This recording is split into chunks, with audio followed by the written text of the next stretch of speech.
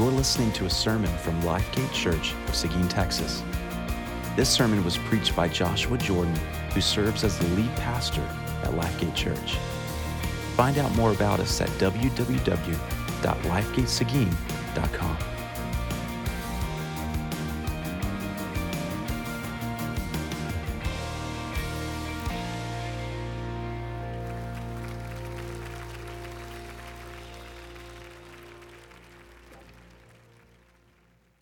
In the 15th year of the reign of Tiberius Caesar, Pontius Pilate being governor of Judea, and Herod being tetrarch of Galilee, and his brother Philip, tetrarch of the region of Iturea and Trachonitis, and Lysanias, tetrarch of Abilene, during the high priesthood of Ananus and Caiaphas, the word of God came to John, the son of Zechariah, in the wilderness.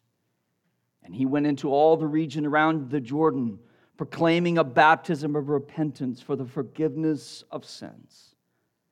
As it is written in the book of the words of Isaiah the prophet, the voice of one crying in the wilderness, prepare the way of the Lord, make his paths straight.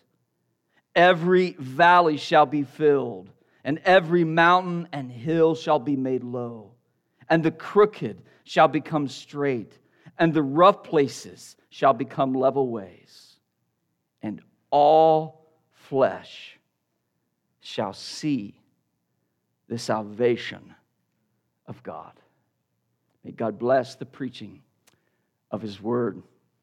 Well, church, today we finally arrive at the moment we've all been waiting for. Jesus Christ, the eternal Son of God who took on flesh, was born of the Virgin Mary. He is about to come out of the shadows and make His public appearance as the long-awaited Messiah. But before He appears on the scene, we first learn about the start of John's public ministry in the wilderness. Now, John is no stranger to us. We've known about him and the role he would play in redemptive history all the way back in chapter 1. We know that John was sent by God to prepare the way for the coming of Christ. And according to verse 1, John's ministry began in the wilderness in the 15th year now of a new Caesar named Tiberius. And the start of his ministry set everything in motion for Jesus to make his grand entrance as the promised Messiah. So think of it this way: as John goes public, Jesus is now going to go public. So as John now is going to go public with his ministry, Jesus is going to go public. If you recall, up to this point in Luke's gospel, angels have announced the coming of Christ to a few individuals and a group of shepherds. The Holy Spirit has revealed to a specific few individuals the divine identity of the Son of Mary. There are some at this point that know that this baby born in Bethlehem was none other than the Savior of the world. And on one occasion, at the dedication of Jesus in the temple, if you recall, Simeon and Anna announced who Jesus was. They said, "He is the Christ." But apart from these few occasions, at this point, Jesus has lived in relative obscurity in a small town called Nazareth for around 30 years. But those days are over. All of a sudden, at this point in Luke's gospel, think of it this way: the curtain is going to be pulled back and Jesus Christ is going to be revealed in all of His glory for all people to see. But in order for this to happen, John must prepare people for Jesus. Jesus is about to be seen in all of His glory. But before that can happen, John had to come and to prepare people for Jesus.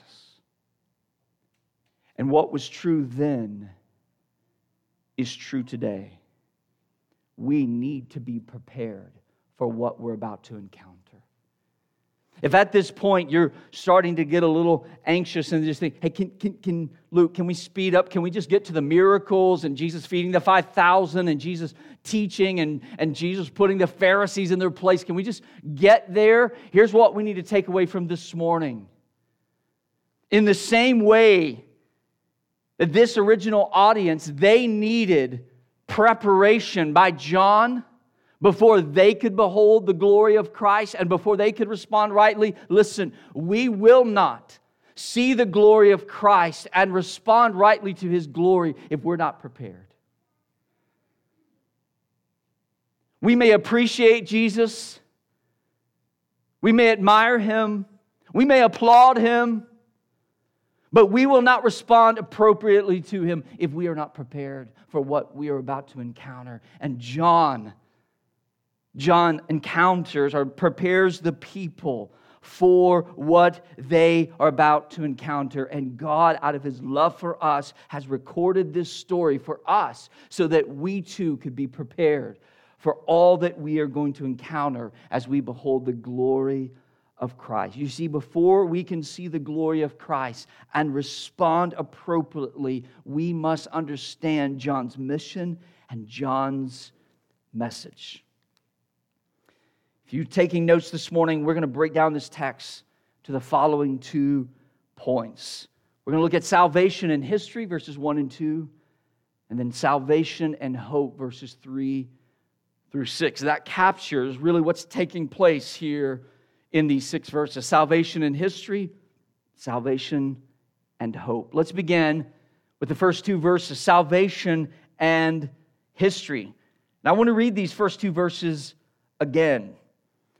It says, in the 15th year of the reign of Tiberius Caesar, Pontius Pilate being governor of Judea, and Herod being tetrarch of Galilee, and his brother Philip, tetrarch of the region of Iturea and Trachonitis, and Lysanias, tetrarch of Abilene, during the high priesthood of Annas and Caiaphas, the word of God came to John, the son of Zechariah, in the wilderness.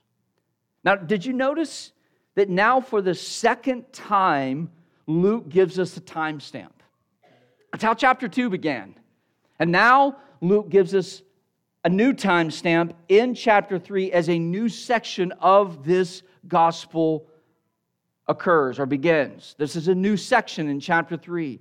Luke gives us this timestamp letting us know exactly when these events took place. Now, so that we have a sense of context, a lot has occurred between chapter 2 and chapter 3. When we ended chapter 2, Jesus was 12 years of age. Fast forward, it's around 18 years later. And that's when chapter 3 begins. Jesus and John are now grown men who will begin to fulfill their God-ordained roles. Now, this morning, we're going to reflect on John's role as a prophet who will prepare people for the coming of Christ. But before we reflect on John's role as a prophet, let's first reflect on the details given to us by Luke that really roots and grounds this story in history. Now, notice Luke gives us all these people and the places in which they ruled. Why do that? He doesn't do it all throughout his gospel. Why tell us these details? Well, I think there are a couple of reasons. Here's one. Commentator David Garland put it this way: Christianity is not a mystery religion with mythical, fantastical stories. It happened in history. Luke fixes his story firmly in the context of world history. So one of the reasons Luke does this is because This story really did take place in history, and it's important for us to know that. If you remember how Luke began this gospel, his preface, chapter 1, verses 1 through 4, Luke tells us, here's why I'm writing, here's who I'm writing to. If you recall, Luke tells us that he wrote an orderly account of all that had been accomplished, so that anyone who reads it would have certainty about what they've been taught and what they've heard. Now, in order for this narrative to create certainty among us, the stories that Luke tells us have to be rooted in world history and redemptive history. And that's what Luke is going to do all throughout his gospel. If his goal is for us to read all that he wrote so that we could have certainty that it's all true, he's got to root every story in world history and redemptive history.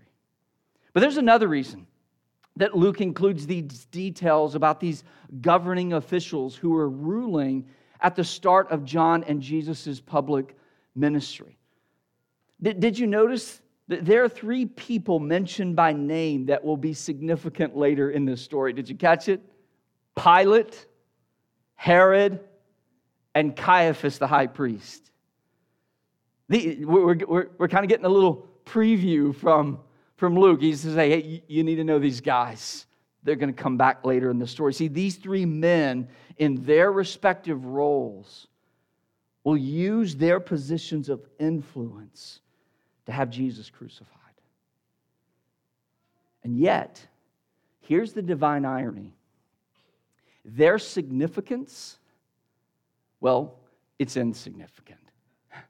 It's insignificant in light of the grand scheme of what God is accomplishing through this man named John. And that's what we're supposed to pick up on. Once again, David Garland in his commentary says it so well. Those wearing the crowns and holding the reins of power fool themselves into believing that they determine the course of history. But the narrative makes clear that God's plan is not controlled by the laws of kings, the machinations of politicians, or the solemn rituals of priests. History is directed by a transcendent power, leading to an appointed time that is not in the appointment books of any of these rulers. It is a time only God controls. The Word of God bypasses the halls of power with their royal trappings and comes to a lone prophet in the wilderness. Well said. That's what's happening here. And we see that when we pay close attention to verses 1 and 2. Did you notice verses 1 and 2 consist of a single sentence? One sentence with one grammatical clause. All that we were told had one purpose. The grammatical clause is this: the Word of God came to John. Why, Luke, did you tell us about all these ruling figures and when they reigned? And Luke says they're the backstory of the main story. What God is doing on the outskirts with this lone prophet is far more important than what's going on in Rome or with any of these governors. Now, what does this mean at the end of verse 2, which says that the word of the Lord came to John, the son of Zechariah? Well, I think the original audience would have clearly picked up on what was being expressed through this phrase. That phrase, the word of God came to John, the son of Zechariah, it implies that at this point, John is officially sanctioned by God to speak as a prophet on his behalf. Think about this. Go back and look at other Old Testament prophets. Here's one you can go back and look at later. Jeremiah chapter 1, verses 1 through 4. It said, "And the word of the Lord came to Jeremiah the son of..." This is a formula that we see all throughout the Old Testament when other prophets were being sanctioned and put in place by God. So at this point, John is now functioning as a prophet from God. And why is that important? Remember that between the last prophets of the Old Testament up until now, the commissioning of John, 400 years have passed without a prophet speaking for God to His people. So this is a significant moment. Now, most of the time when we refer to John, we call him the Baptist. Not because that was his denomination. He didn't found that denomination. We refer to John by the title the Baptist for two reasons. One's practical. It's our way of distinguishing him between John the Apostle. But the main reason we call him the Baptist is because he was commissioned by God to baptize people. We see that in verse 3 and later on in verse 7 of this text. However, listen, John's commissioning to baptize people, though it's an important part of his calling, it isn't central. I love it that Luke doesn't call him the Baptist. John is the prophet. That's his main role. Baptism is something he does. It's a symbol of what he's doing. But his main role is he is a prophet.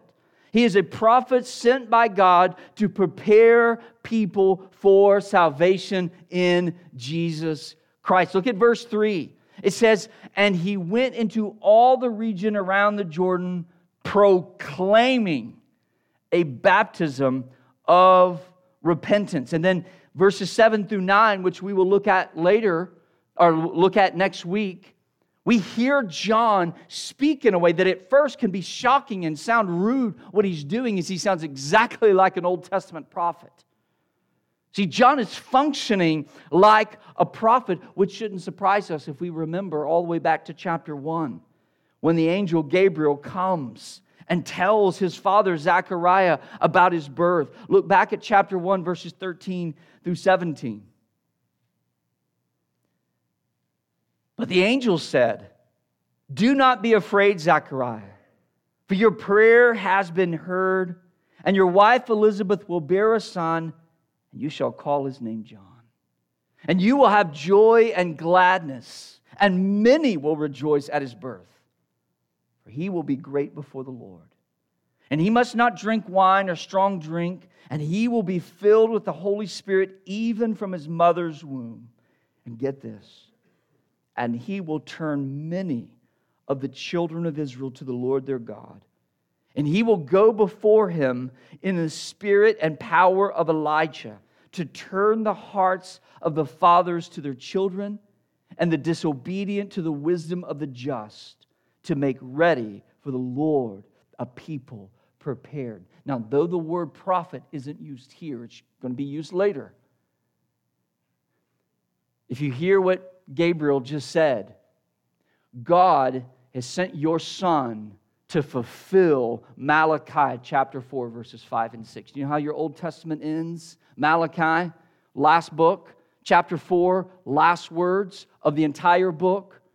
"In the last days, I'm going to send one like Elijah. And he is going to be this one who's going to turn the children back to their fathers, and the fathers to their children, and the people to the Lord." He's a prophet because Elijah was a prophet. Now that raises this question. Why does Luke, and not only Luke, but the other three gospel writers, Matthew, Mark, and John, so all four gospel writers do this. Why? Inform us of John's ministry. A ministry that points to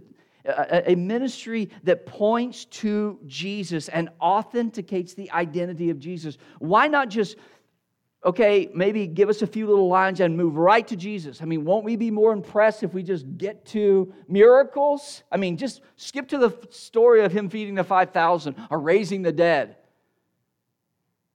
Why do all four gospel writers find it important to actually tell us John played a huge role in authenticating the ministry of Jesus? Makes you think, well, can't Jesus hold his own? Why does he need someone to point to him? Well, we know that John was highly respected in his day. And we know he played a role in the story of Jesus, an important role. I mean, just think about this gospel we've been in so far. Ever since it began, you cannot separate John and Jesus. Before we hear about the birth announcement of Jesus, we hear about the birth announcement of John. Then we hear about Jesus's. Then we hear about John's birth. Then we hear about Jesus' birth. We're about to hear about Jesus' public ministry, but who do we hear about first? John's public ministry. It's obvious that Luke thought John is very important in showing you who Jesus is. And not only did Luke think that, his original audience must have thought that, or he would have just been wasting his time showing you, hey, if John is great and Jesus is greater, do you see who Jesus is? John was obviously someone who was admired and respected. To this point, we know that this is the case because later on in chapter 3, verse 15, it says, as the people were in expectation, and all were questioning in their hearts concerning John whether he might be the Christ. You getting a picture of John? John is so powerful in his ministry that people are starting to say, hey, do you think this might be him? So John's important. And if you just think that's these folks, listen to what Jesus says about John later on in chapter 7, verses 24 through 28. When John's messengers had gone, Jesus began to speak to the crowds concerning John. What did you go out into the wilderness to see? A reed shaken by the wind? What did you go out to see? A man dressed in soft clothing? Behold, those who are dressed in splendid clothing and live in luxury are in the king's court. What then did you go out to see?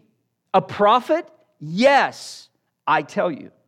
And more than a prophet. This is Jesus. More than a prophet. This is he whom it is written, behold, I send my messengers before your face, who will prepare your way before the Lord. I tell you, among those born of women, none is greater than John. Sounds pretty important to me. Do you remember what Zechariah said about his son at the birth of his son, when he all of a sudden his mouth was opened after being closed, and he began to prophesy about his son? And this is what he said: blessed be the Lord, the God of Israel, for he has visited and redeemed his people, and has raised up a horn of salvation for us in the house of his servant David, as he spoke by the mouth of his holy prophets from of old, that we should be saved from our enemies and from the hand of all who hate us, to show the mercy promised to our fathers and to remember his holy covenant, the oath that he swore to our father Abraham, to grant us that we, being delivered from the hand of our enemies, might serve him without fear, in holiness and righteousness before him all our days. And you, child, will be called the prophet of the Most High, for you will go before the Lord to prepare his way, to give knowledge of salvation to his people in the forgiveness of their sins.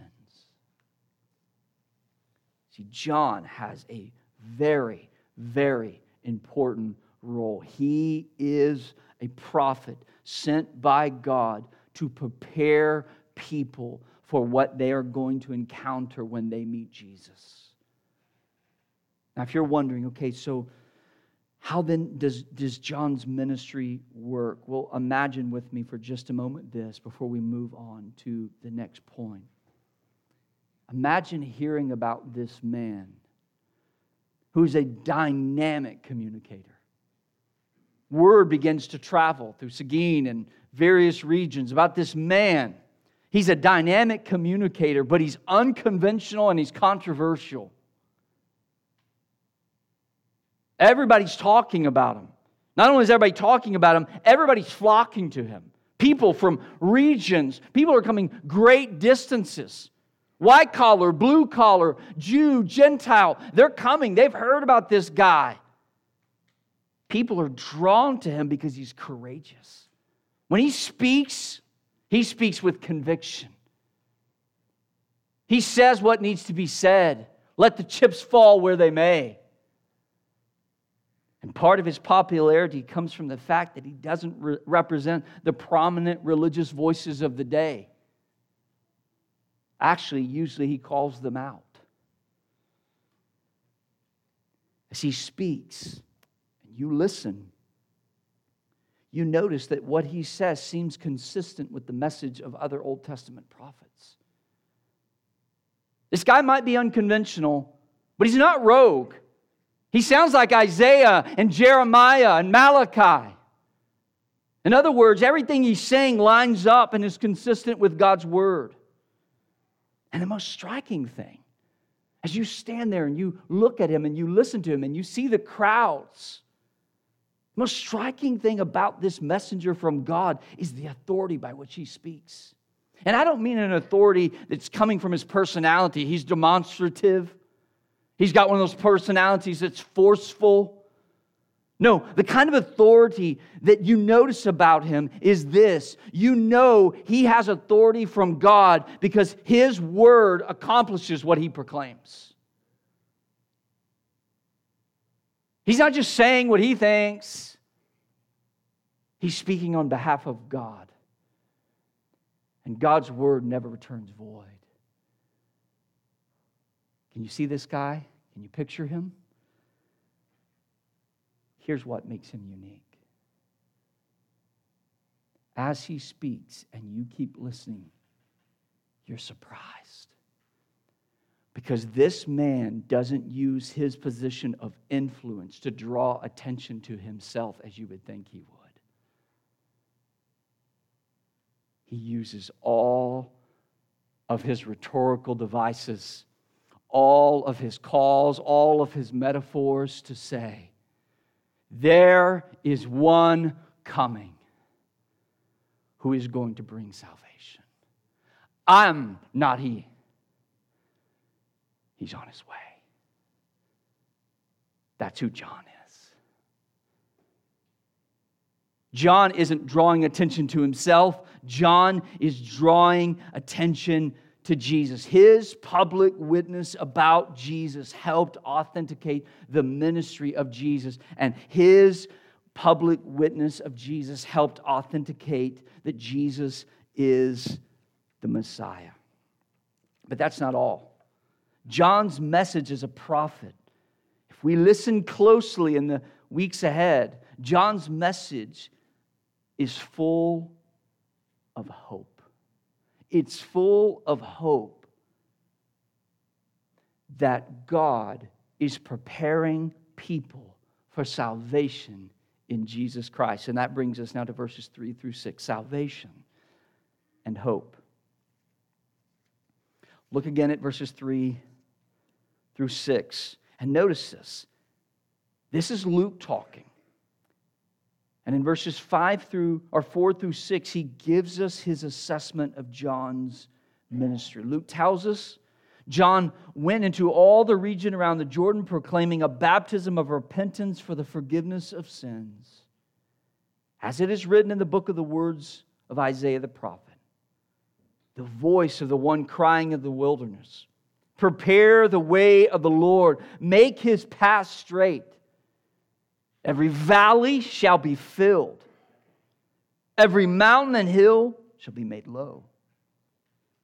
And the crooked shall be straight. And the rough places shall become level ways. And all flesh shall see the salvation of God. What is going on here? Why does Luke insert this here? Remember, this is Luke's assessment. As he reflects on the ministry of John, he inserts Isaiah chapter 40. Why do that? Well, remember what Luke's stated goal was when writing down this orderly account, going back to the preface. Luke tells us that he compiled a narrative of things that have been accomplished, but that word actually means fulfilled. All that has been fulfilled by God. And according to Luke, as he looks at the ministry of John as a prophet, he says Isaiah 40 has been fulfilled. You want to know about John's ministry? He just fulfilled this word from the prophet Isaiah that was prophesied 700 years before Christ was born. So as John begins his ministry and calls people to repentance and then baptizes them, he's preparing for the coming of Christ, and by doing so, he's ushering in a new era in redemptive history. Listen to Benjamin Glad. He says it this way. Luke quotes from Isaiah 40, one of the most important passages in the book of Isaiah and the entire Old Testament. Isaiah 40 announces the return of God's people who were enslaved in Babylon. Just as God led His people through the wilderness and into the promised land. Therefore, when Luke quotes from Isaiah 40, 3 through 5, he claims that John the Baptist is proclaiming the end of Israel's spiritual exile and her long-awaited return. That's what's happening here.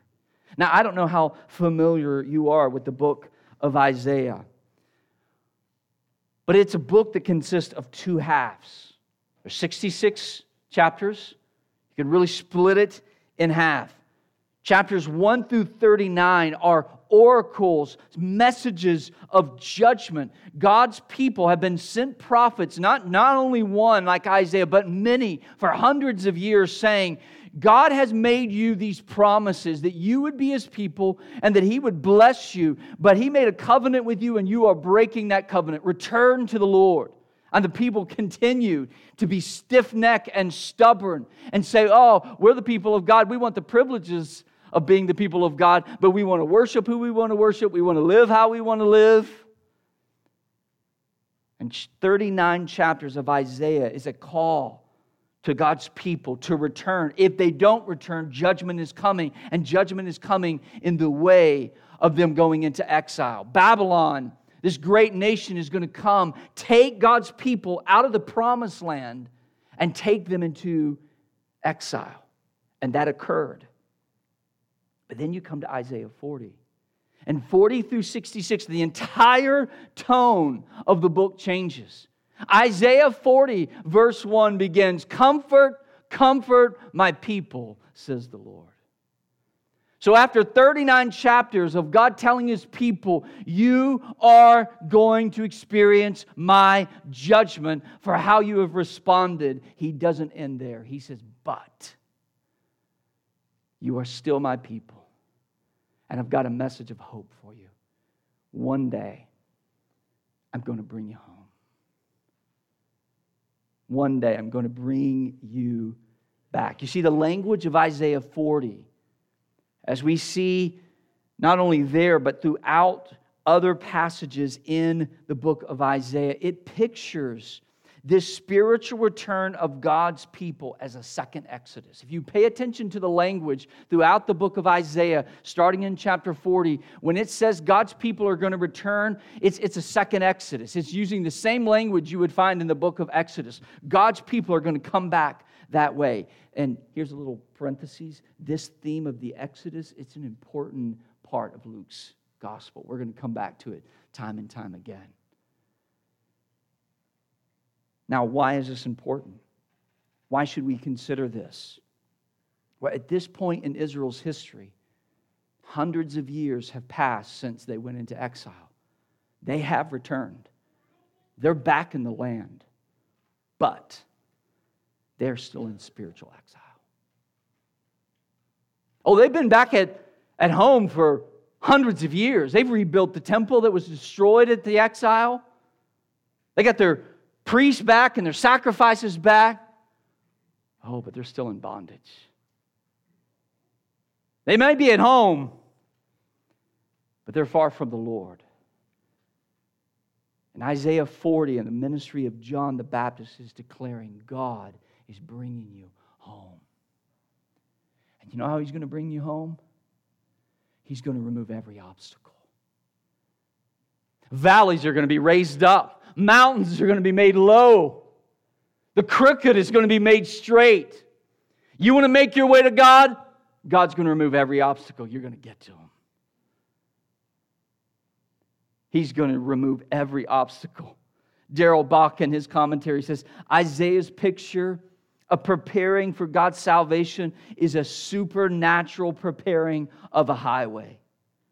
The leveling of geographic obstacles is a way of portraying God's coming as powerful and without obstruction. Just as God parted the sea in the Exodus, so He will remove all of creation's obstacles for His people as He delivers them. See, this is a message of hope. God is going to bring you home. Not just to a physical land, but to the place you belong and right relationship with Him. You see, John's message as a prophet is one of salvation and hope. Oh, John's going to have some hard words to say that we need to hear. But we must not hear what John's saying is only a message of judgment or hellfire and brimstone. First, we must hear this message of salvation and hope. God is going to make a way for salvation, and He's going to remove every obstacle that stands the way of people coming to Him. But listen, in order for people to come to Jesus and find salvation in Jesus, they need a path to get to Him. Jesus is coming. John says, Jesus is coming, but in order for people to make their way to them, a path has to be made. And the path that God provided for all people to meet the Messiah is by the hearing of the message of the gospel. Think about it. Isn't that what John's doing? What is the path? It's John's preaching. Listen to verse 18 of chapter 3. Luke summarizes John's ministry. So with many other exhortations, he preached the good news to the people. The word good news is where we get the word gospel. What is John doing? He's preaching the gospel, and that is the path. Let's be clear. What was true then remains true today. No one can come to Christ apart from hearing the message of the gospel. That is the highway. Christ is coming, John says. How are we going to come to Him? Hear this message. Hear this message. That's the highway. And once we hear the message, we must respond with faith and repentance. That's what we're going to see in verses 7 through 14, which is where we're going to be next week. So then how do we respond today as we close?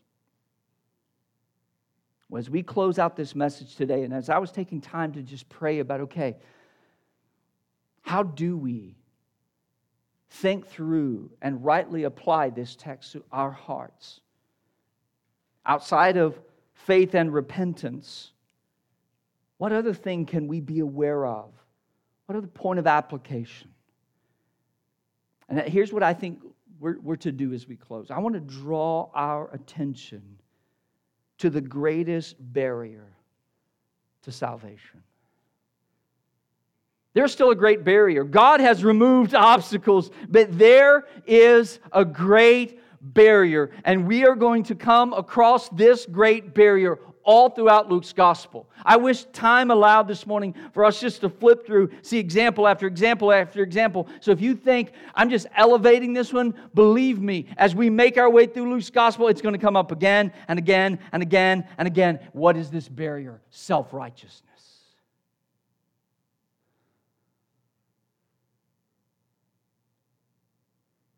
Those who time and time again in Luke's gospel who reject this message are the self-righteous.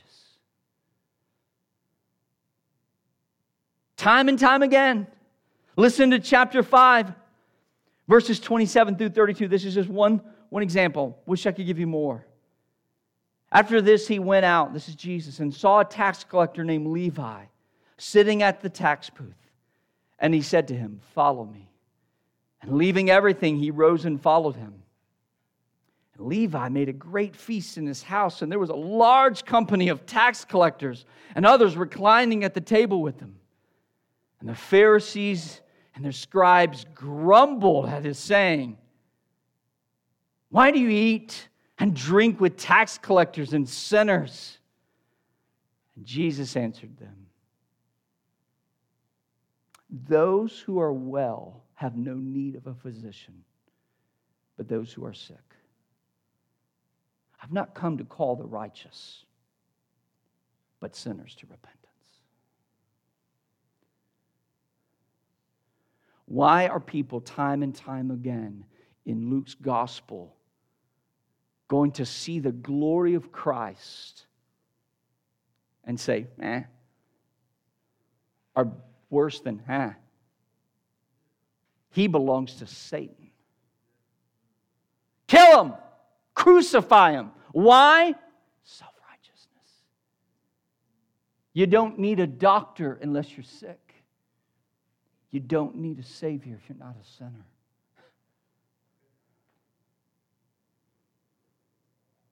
See, there, all throughout this gospel, we are going to see how self-righteousness is an obstacle to receiving Christ. And when I say self-righteousness, I wish we had time to unpack this more. I'm talking about a self-righteousness that is a spiritual self-righteousness that exists among God's people, and there is a secular self-righteousness. We are all in danger of self-righteousness. And not only are we in danger of it, the world is in danger of it. Listen, turn on the news for all of their animosity towards religion and the things of God and morality. They are filled with self-righteousness. They can't stand everybody else's sins, but excuse mine.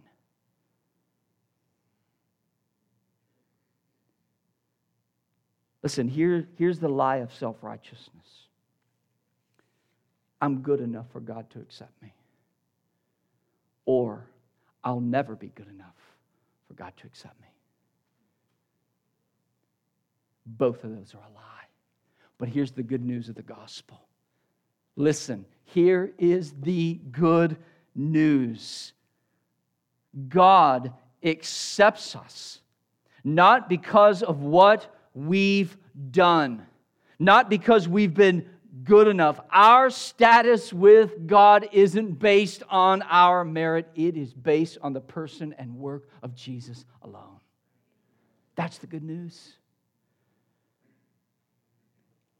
So, what do we do with this warning about self-righteousness? A lot could be said. But I think this is important for us both today and throughout this week and as we make our way through this gospel. At every turn, as we see Jesus, we must learn from the example of others who saw Him in His glory. They saw Him do miracles. They saw Him raise the dead. They heard His teaching. And they didn't turn to Him. So let us not think all we need is just to read all these passages and see them with our eyes and we'll be good enough. No, we need preparation. And we need confrontation. Before Jesus could come as Savior, John had to come and say, you need a Savior. So what do? I want to encourage you. Nothing will keep you from seeing Jesus, delighting in Jesus, being amazed by Jesus, than resisting being confronted by your sin.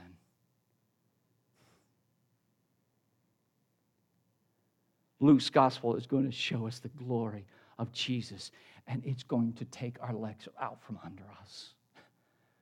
And Luke's gospel is going to punch us in the gut. It's going to show us time and time again how sinful we are, how self-righteous we are. But guess what?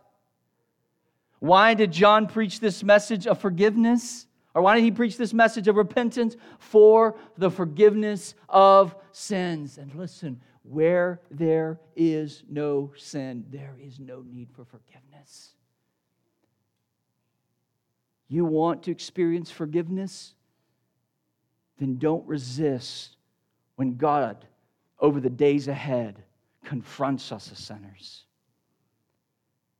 Because in the American evangelical culture, everybody loves to talk about the forgiveness of God, but don't you dare talk about sin.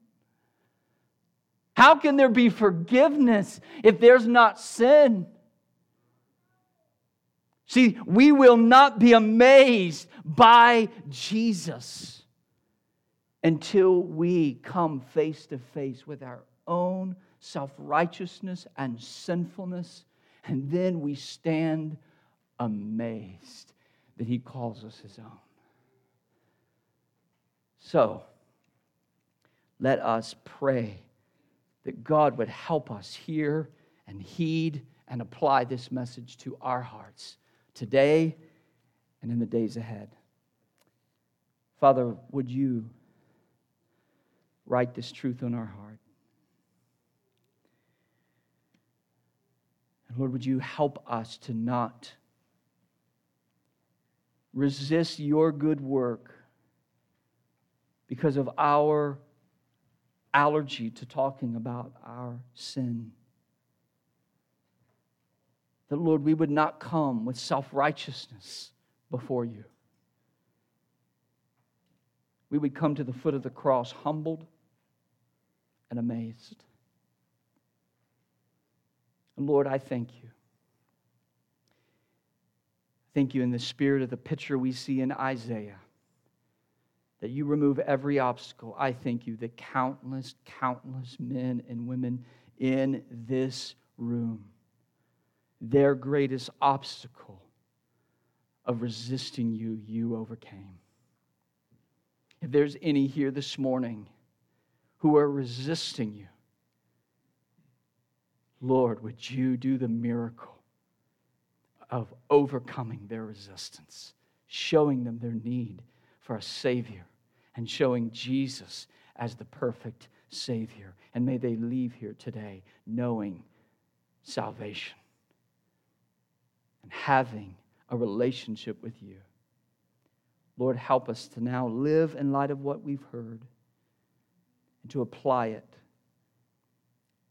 Lord, thank You for Your word. Thank You for every part of it.